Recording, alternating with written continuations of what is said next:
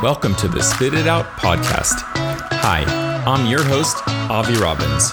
We are bringing you engaging discussions with thought leaders from academia and industry as we explore everything from what's in your saliva to why it's a good indicator of your overall health. Join us as we raise awareness around what saliva can tell us, why it's important for the future of healthcare, and what some really awesome people are doing about it today.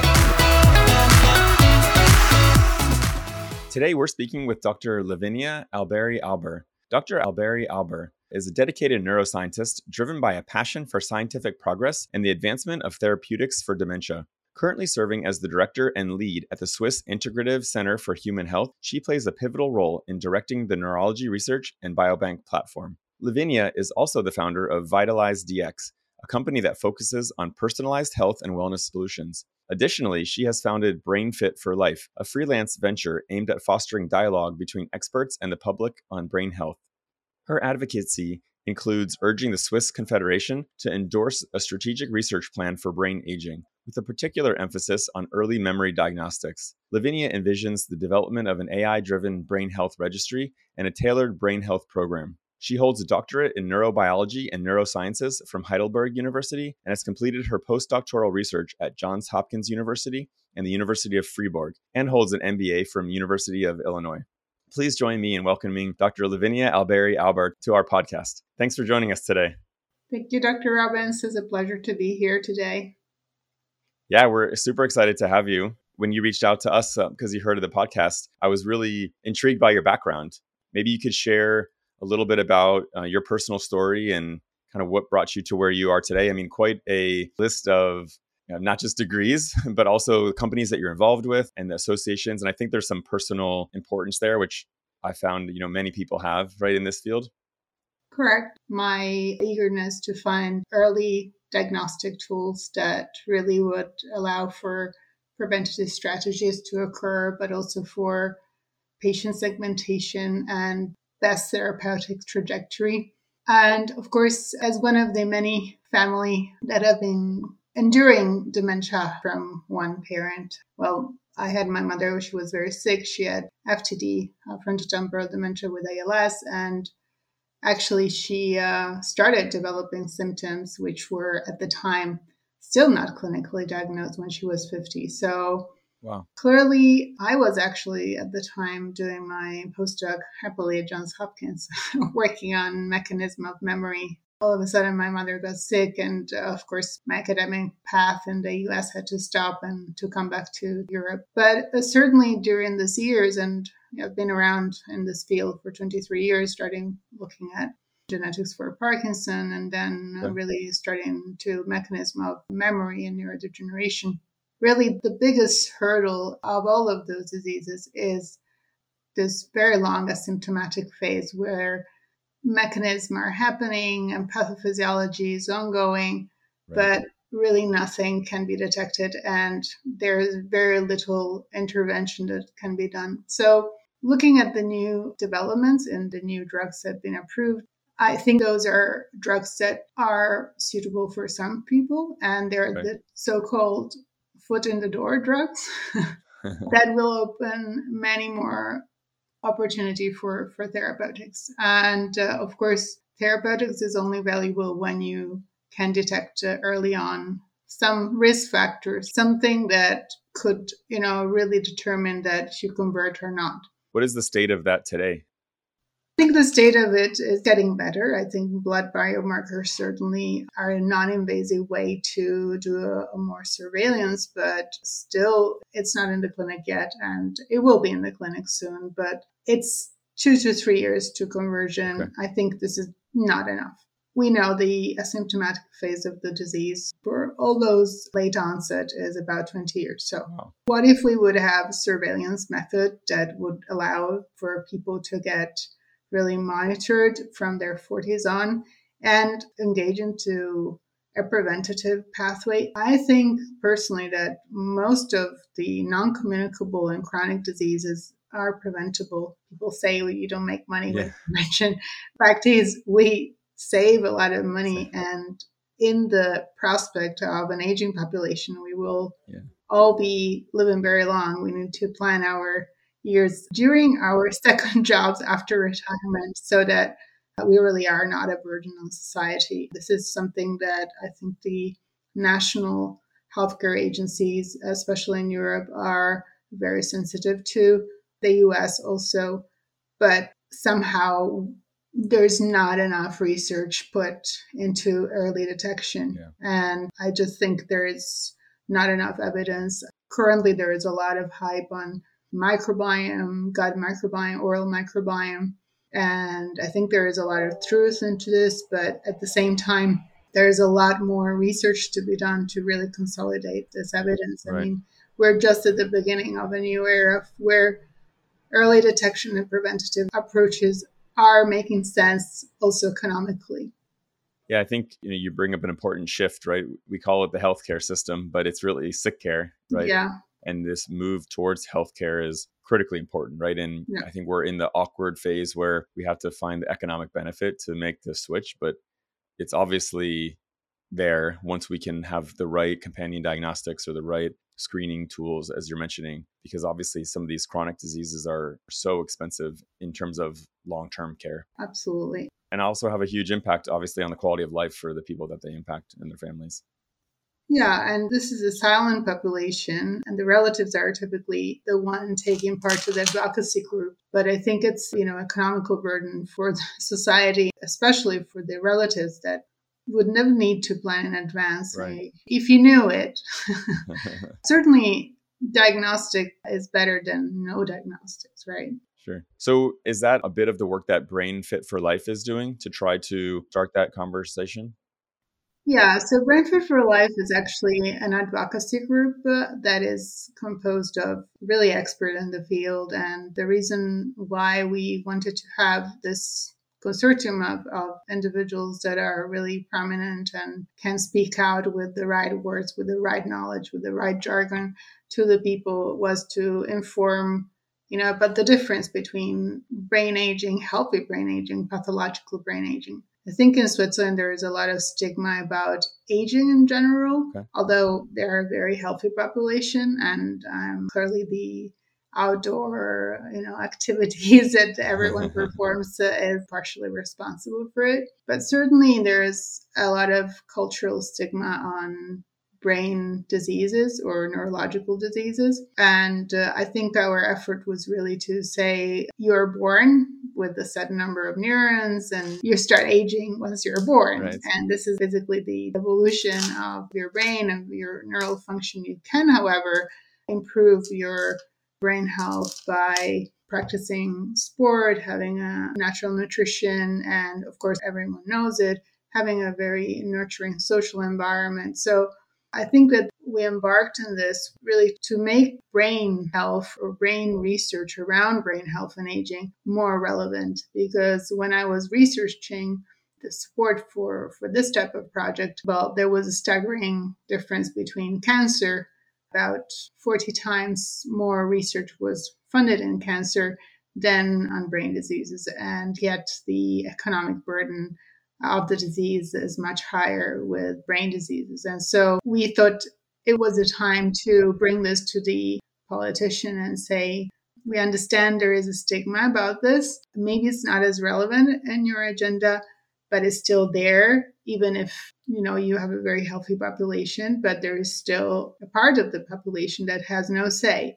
And this is the proportion of the population is exactly the same in any other country. So there's no geographical boundary for late onset neurodegenerative diseases, unfortunately. So there must be something more to understanding really what triggers, what are those, modifiable risk factor, right, but also what are the genetic predisposition and trying really to profile those individuals and adopt a better strategies. I've seen, recently some announcements for some new, as you mentioned, therapeutics that have been approved to at least help slow some of the symptoms and progression of the disease, right? Yeah. Finally, there is interest in this field, although it's certainly not one of the sweet spot for biotech or pharma because the studies are very long. Typically long studies need a lot of financial commitment. but there's a huge need. Yeah. And I think if there is an improvement, let's say 20-30%, there is an alleviation. Of course, some of the patients and patients' relatives are not so happy about all the buzz right now about the new drugs, but Right. I think literally those are the drugs that are opening and paving the way for others that it will be better. And I think that this was the case also for cancer at the very beginning. Yeah, I mean, if I've learned anything from my, professional experiences with bringing new technology, to the market, right? Having a pathway, right, that you can follow is very helpful Yeah. in understanding what you need to do to get your technology through. And certainly you need also to have a fertile, audience and people who want to listen to For you sure. and that sees the opportunity. Because for a long time, the field has been marred by a lot of failures. And Yeah. when you were going to investors, they just did not, they would turn their heads and say, okay, it's an interesting project. But so right now, there is hope that projects that are on diagnostic and therapeutics in this field will have a little bit more impact in terms of getting funded. And I think that partially one of the big success was really the increased spending in the US for Alzheimer research. Yeah. And this basically opened a lot of the research that we are seeing right now, where we are really going into new realm and thinking about the disease when we are healthy and how we prevent the disease and how we prevent or stop this conversion. Right. Do you see a link in some of your work between these neurodegenerative diseases and overall wellness? I know you also have, quite a passion for health and wellness. Is there a link there? Is that what brought you? Definitely. Wellness is very global as a term, and you have parameters that define well-being, such as physical activity, sleep, nutrition, also your weight, because metabolism is really like the driver for a lot of us of many conditions. It's very linked to immunity. A lot of interest from my side looking at the interplay between immunity and metabolism, and then as a bed for healthy long life or more pathological long life. And I think this is what we are trying also to capture in our research that we are doing, and we are soon depositing provisional patent for those 16 biomarkers, where we're going to look at self-renewal, immunity, and metabolism, and try really to give a fingerprint of those individuals just through salivary sampling. Is that through the work you're doing at VitalizeDx? Yeah, exactly. Our mission was really, first of all, with this wellness company, was to understand whether there was a market, whether people wanted to get tested, and whether they were interested in the concept of monitoring and at the same time having results and recommendation for it. And so having this intersection between fluid biomarkers, and which are really easy to obtain, the biometric for global health, gives you kind of a picture, a readout of your current well-being. I think that the effort we are doing right now is to see whether there is a market. And of course, there's much more of a market in countries like the US or countries where there is poor healthcare, where people are really embracing bottom up their own well-being, what it could be in Switzerland. But we're seeing traction. And I think that there is, of course, our product is not completely done. And now we're working since some time in automatizing our report, because we did have a report which were half, I would say 70% human and 30% artificial intelligence. And then now we want to go to the exact opposite, to really be able to deliver the reports with artificial intelligence, but supervised. What is the benefit you think that that'll provide in your testing? It will allow to give faster response and really also to adapt the responses to the individual and to have a track record of the individual. And of course, you can do all of this by hand or your human brain, but we're not very good at dimension reduction typically. And I think the artificial intelligence is allowing for physically long-term and longitudinal readout of health with integration for suggestion and for recommendations. There's a ton to be done there in the overall wellness space and understanding your personal wellness, like you mentioned. What was your real motivation behind VitalizeDx? Yeah, VitalizeDx really starts in the wellness space, but very rapidly we are establishing a health science section, Okay. which will be really looking into profiling early detection of chronic diseases. Of course, Alzheimer Sure. is the first one. We are also embracing cardiovascular disease, and then we will go into diabetes with an European project, hopefully. Okay. So I think that, of course, because the library diagnostic is so complex, because, of course, we don't know it as much, but certainly there is a lot of interest. First of all, I think that the oral health has a lot of truth in distinguishing between oral events and systemic events, and being able to capture through oral specimens systemic events. That is quite fascinating. And I think we are just beginning to understand this interplay. And of course, we know a lot about the keystone pathogens that are colonizing the mouth and how those can have effect systemically. But just right now, we're really trying to put this puzzle together and trying really to make this differential diagnostic and saying, yes, you do have oral gum infection, periodontitis, and you are at risk for systemic health, or you do have a systemic disease. The readout is in your oral compartment. So we are just at the beginning to really understand this. And saliva is very rich in biomarkers, was understudied and appreciated, I think.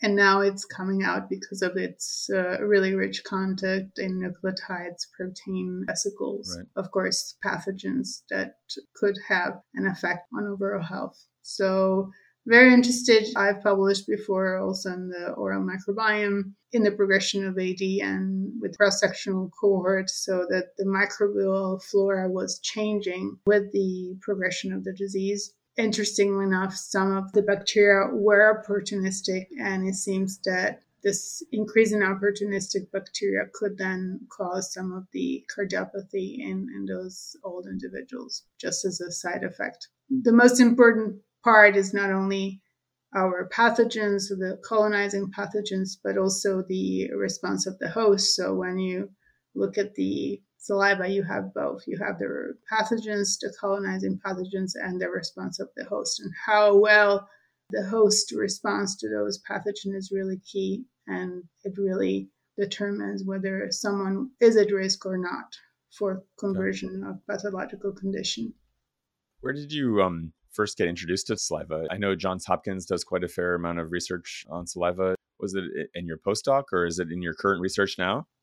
No, actually, in my postdoc, I was very keen in understanding mechanism of memory. So I work on a pathway that is responsible for plasticity. So I was very neuron-centric, brain-centric. And then really in the evolution of my career, when I started seeing that I was studying genes, but effectively I should have studied environment that have an effect on genes. Sure. I moved a little bit towards more sporadic form of the disease, and we basically started looking at human samples, at the olfactory bulb of human samples, really trying to understand how the architecture of this structure was changing over time. And of course, the olfactory route is a port of entry for species, for many pathogenic species.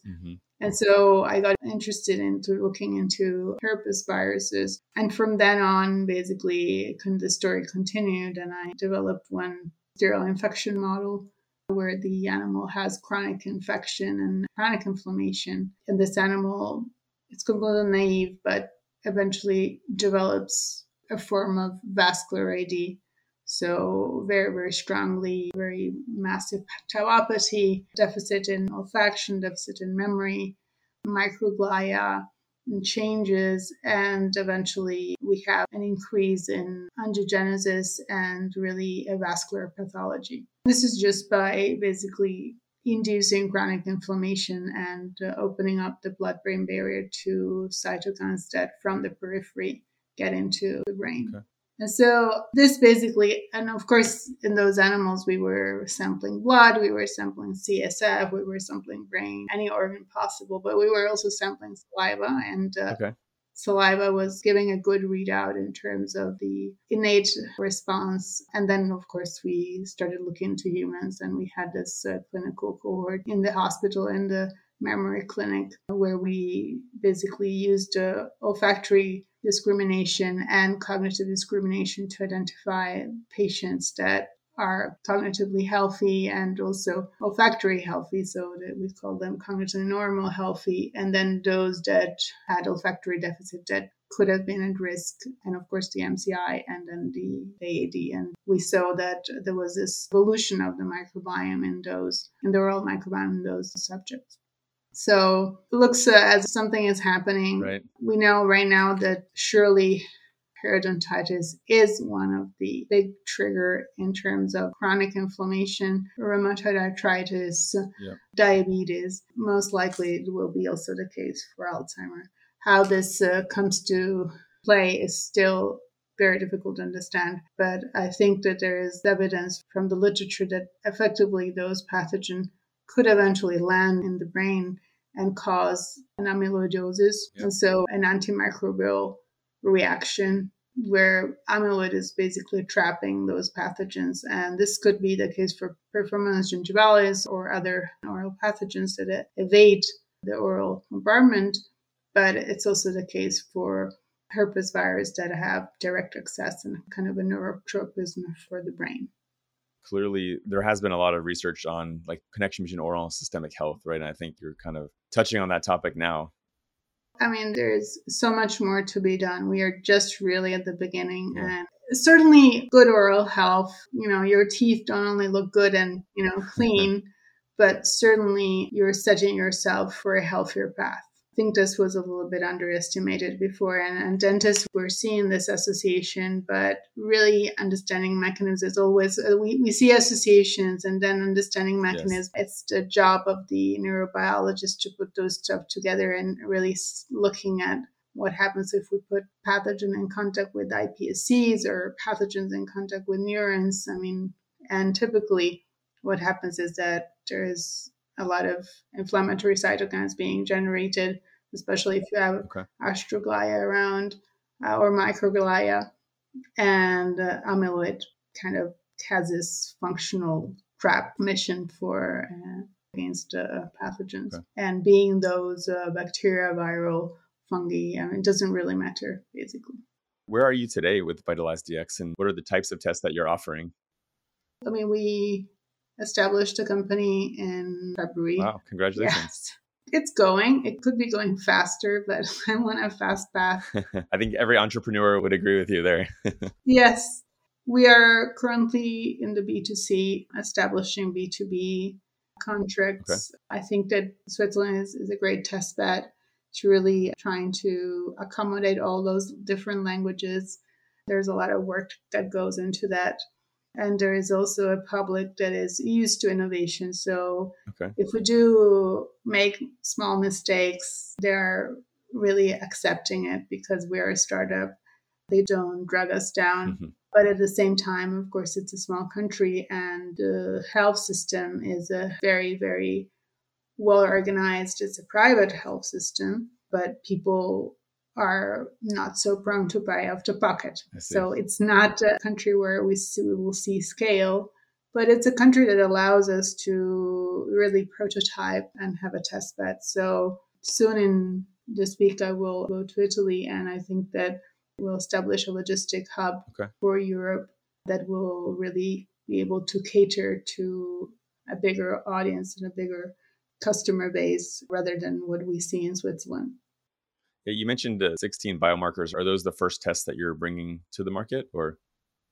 No, the first drug we have brought to market are the hormones because we had a very good experience with the steroidal hormones.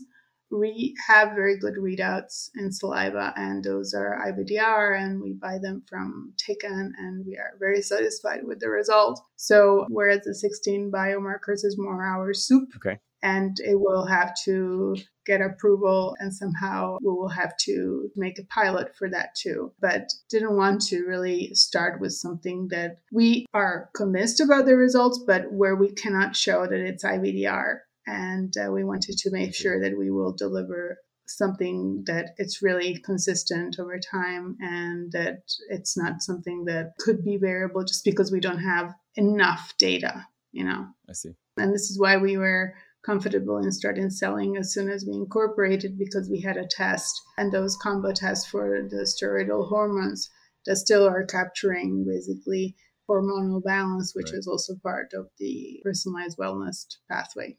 I see. I mean, we've talked quite a bit about what you're doing now and what's to come, but what do you see as the next couple steps aside from scaling? Yeah, certainly in the saliva domain, I see a lot of opportunity for investigation, especially for those diseases that seems to be triggered by dysbiosis, Okay. whether oral dysbiosis and gut dysbiosis, are completely aligned. We don't know. We certainly know that some species do land in the gap. Certainly, there's a lot that will be done in the oral diagnostics. With other co-founder, we have established the Alzheimer Pathobiome Initiative, Okay. and this is really a consortium endeavor where we will try to establish whether microbes are really, the culprit of Alzheimer or the other brain diseases. There's been a lot of emphasis put into herpes virus, for example, EBV for multiple sclerosis, or recently HIV, chlamydia pneumonia for Alzheimer. But I think there's so much data and so dispersed, and there's been so much debate, Right. and rightfully, we really need to go about this in, to really establish whether there is a pathobiome and this is causative by doing as many replication as possible in as many different labs as possible, and then combine the result at the same time.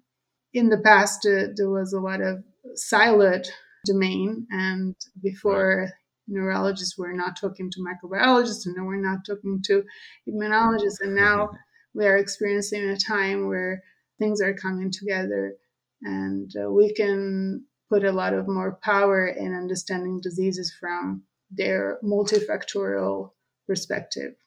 And so definitely this is a project that I'm very committed to, with numerous very famous researcher and investigator, Excellent. and where I see that salivary diagnostic has a great power in capturing those changes.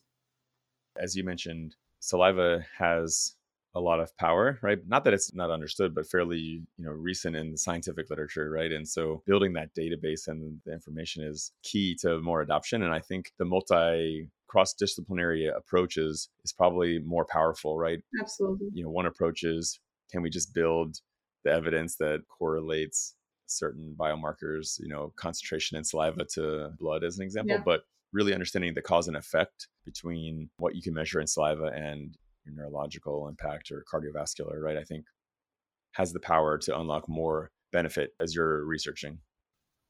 Yeah, absolutely. And saliva is not a complete surrogate of blood, as blood is not a complete surrogate of CSF, of course. Of course. We need to see really the properties of each biofluid and what each biofluid really tells us. But certainly, saliva has a rich biological repertoire and can tell us a lot about the health status of the individual.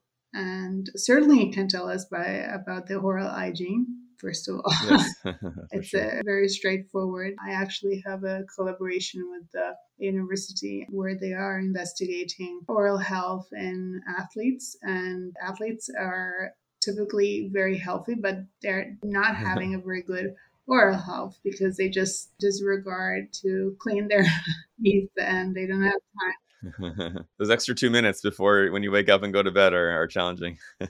Exactly. It's actually interesting to see those parallel, and there is some association between bad oral health, cardiopathy, and we know that some athletes, unfortunately, are subject of cardiopathy, and this could really come from the oral health. So this is something that we are expanding in our capacity as Vitalize Diagnostic, looking at oral health in the prospect of really systemic well-being, basically. As we kind of explore what you're thinking and looking at in neurological disorders and saliva. Any other advice or things you'd impart on our listeners? Yeah, one line of evidence where I'm just trying to put together this grant application. It's just really the beginning. We are looking at vesicles, and we asked, we interrogate those vesicles in saliva, and we asked ourselves, where do those vesicles come from?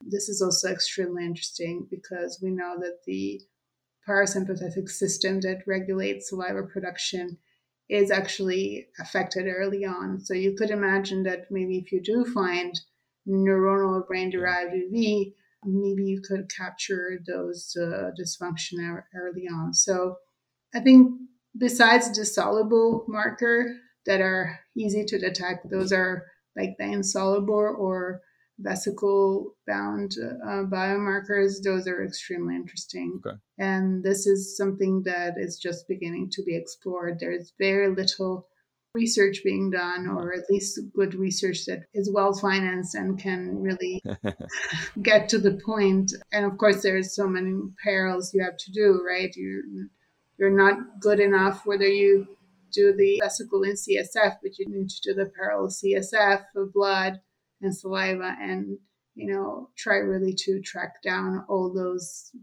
bits and pieces. Takes a lot of time, takes typically big teams, and also big funding. And I think that for a long time the funding was not on the side of salivary diagnostic, because people were saying, well, how would you determine sensitivity? Well, specificity, okay, you can determine, but it is known that you have a lot of circadian expression in saliva. There's a lot of variability. Right. When is a good time? So this type of skepticism, I think, did not really help the field. I'm getting more and more also grants to review in this direction that actually are proposing to do those small steps, trying to first look at the oral microbiome, the pathogens, then slowly to other markers in saliva, proteins, inflammatory markers. And then, the big story is whether we can find brain-derived biomarkers. And certainly there is a big proportion of the salivary protein which is shared with the CSF. Whether those are really coming from nerve structure, we don't know at this point. Right. Some of the evidence seems to say so. It was just recently a paper on ALS. ALS, of course, is a terrible disease and really strikes individuals in their adult life earlier than what Alzheimer's disease does. Anything that really, help those individuals to be diagnosed early and into therapeutic trajectory, that would be really very, very wishful. Yeah, impactful, very impactful. Yeah, I think incredible the commitment to the science that you have, right, and the ability for you to impact such a wide field. It's daunting.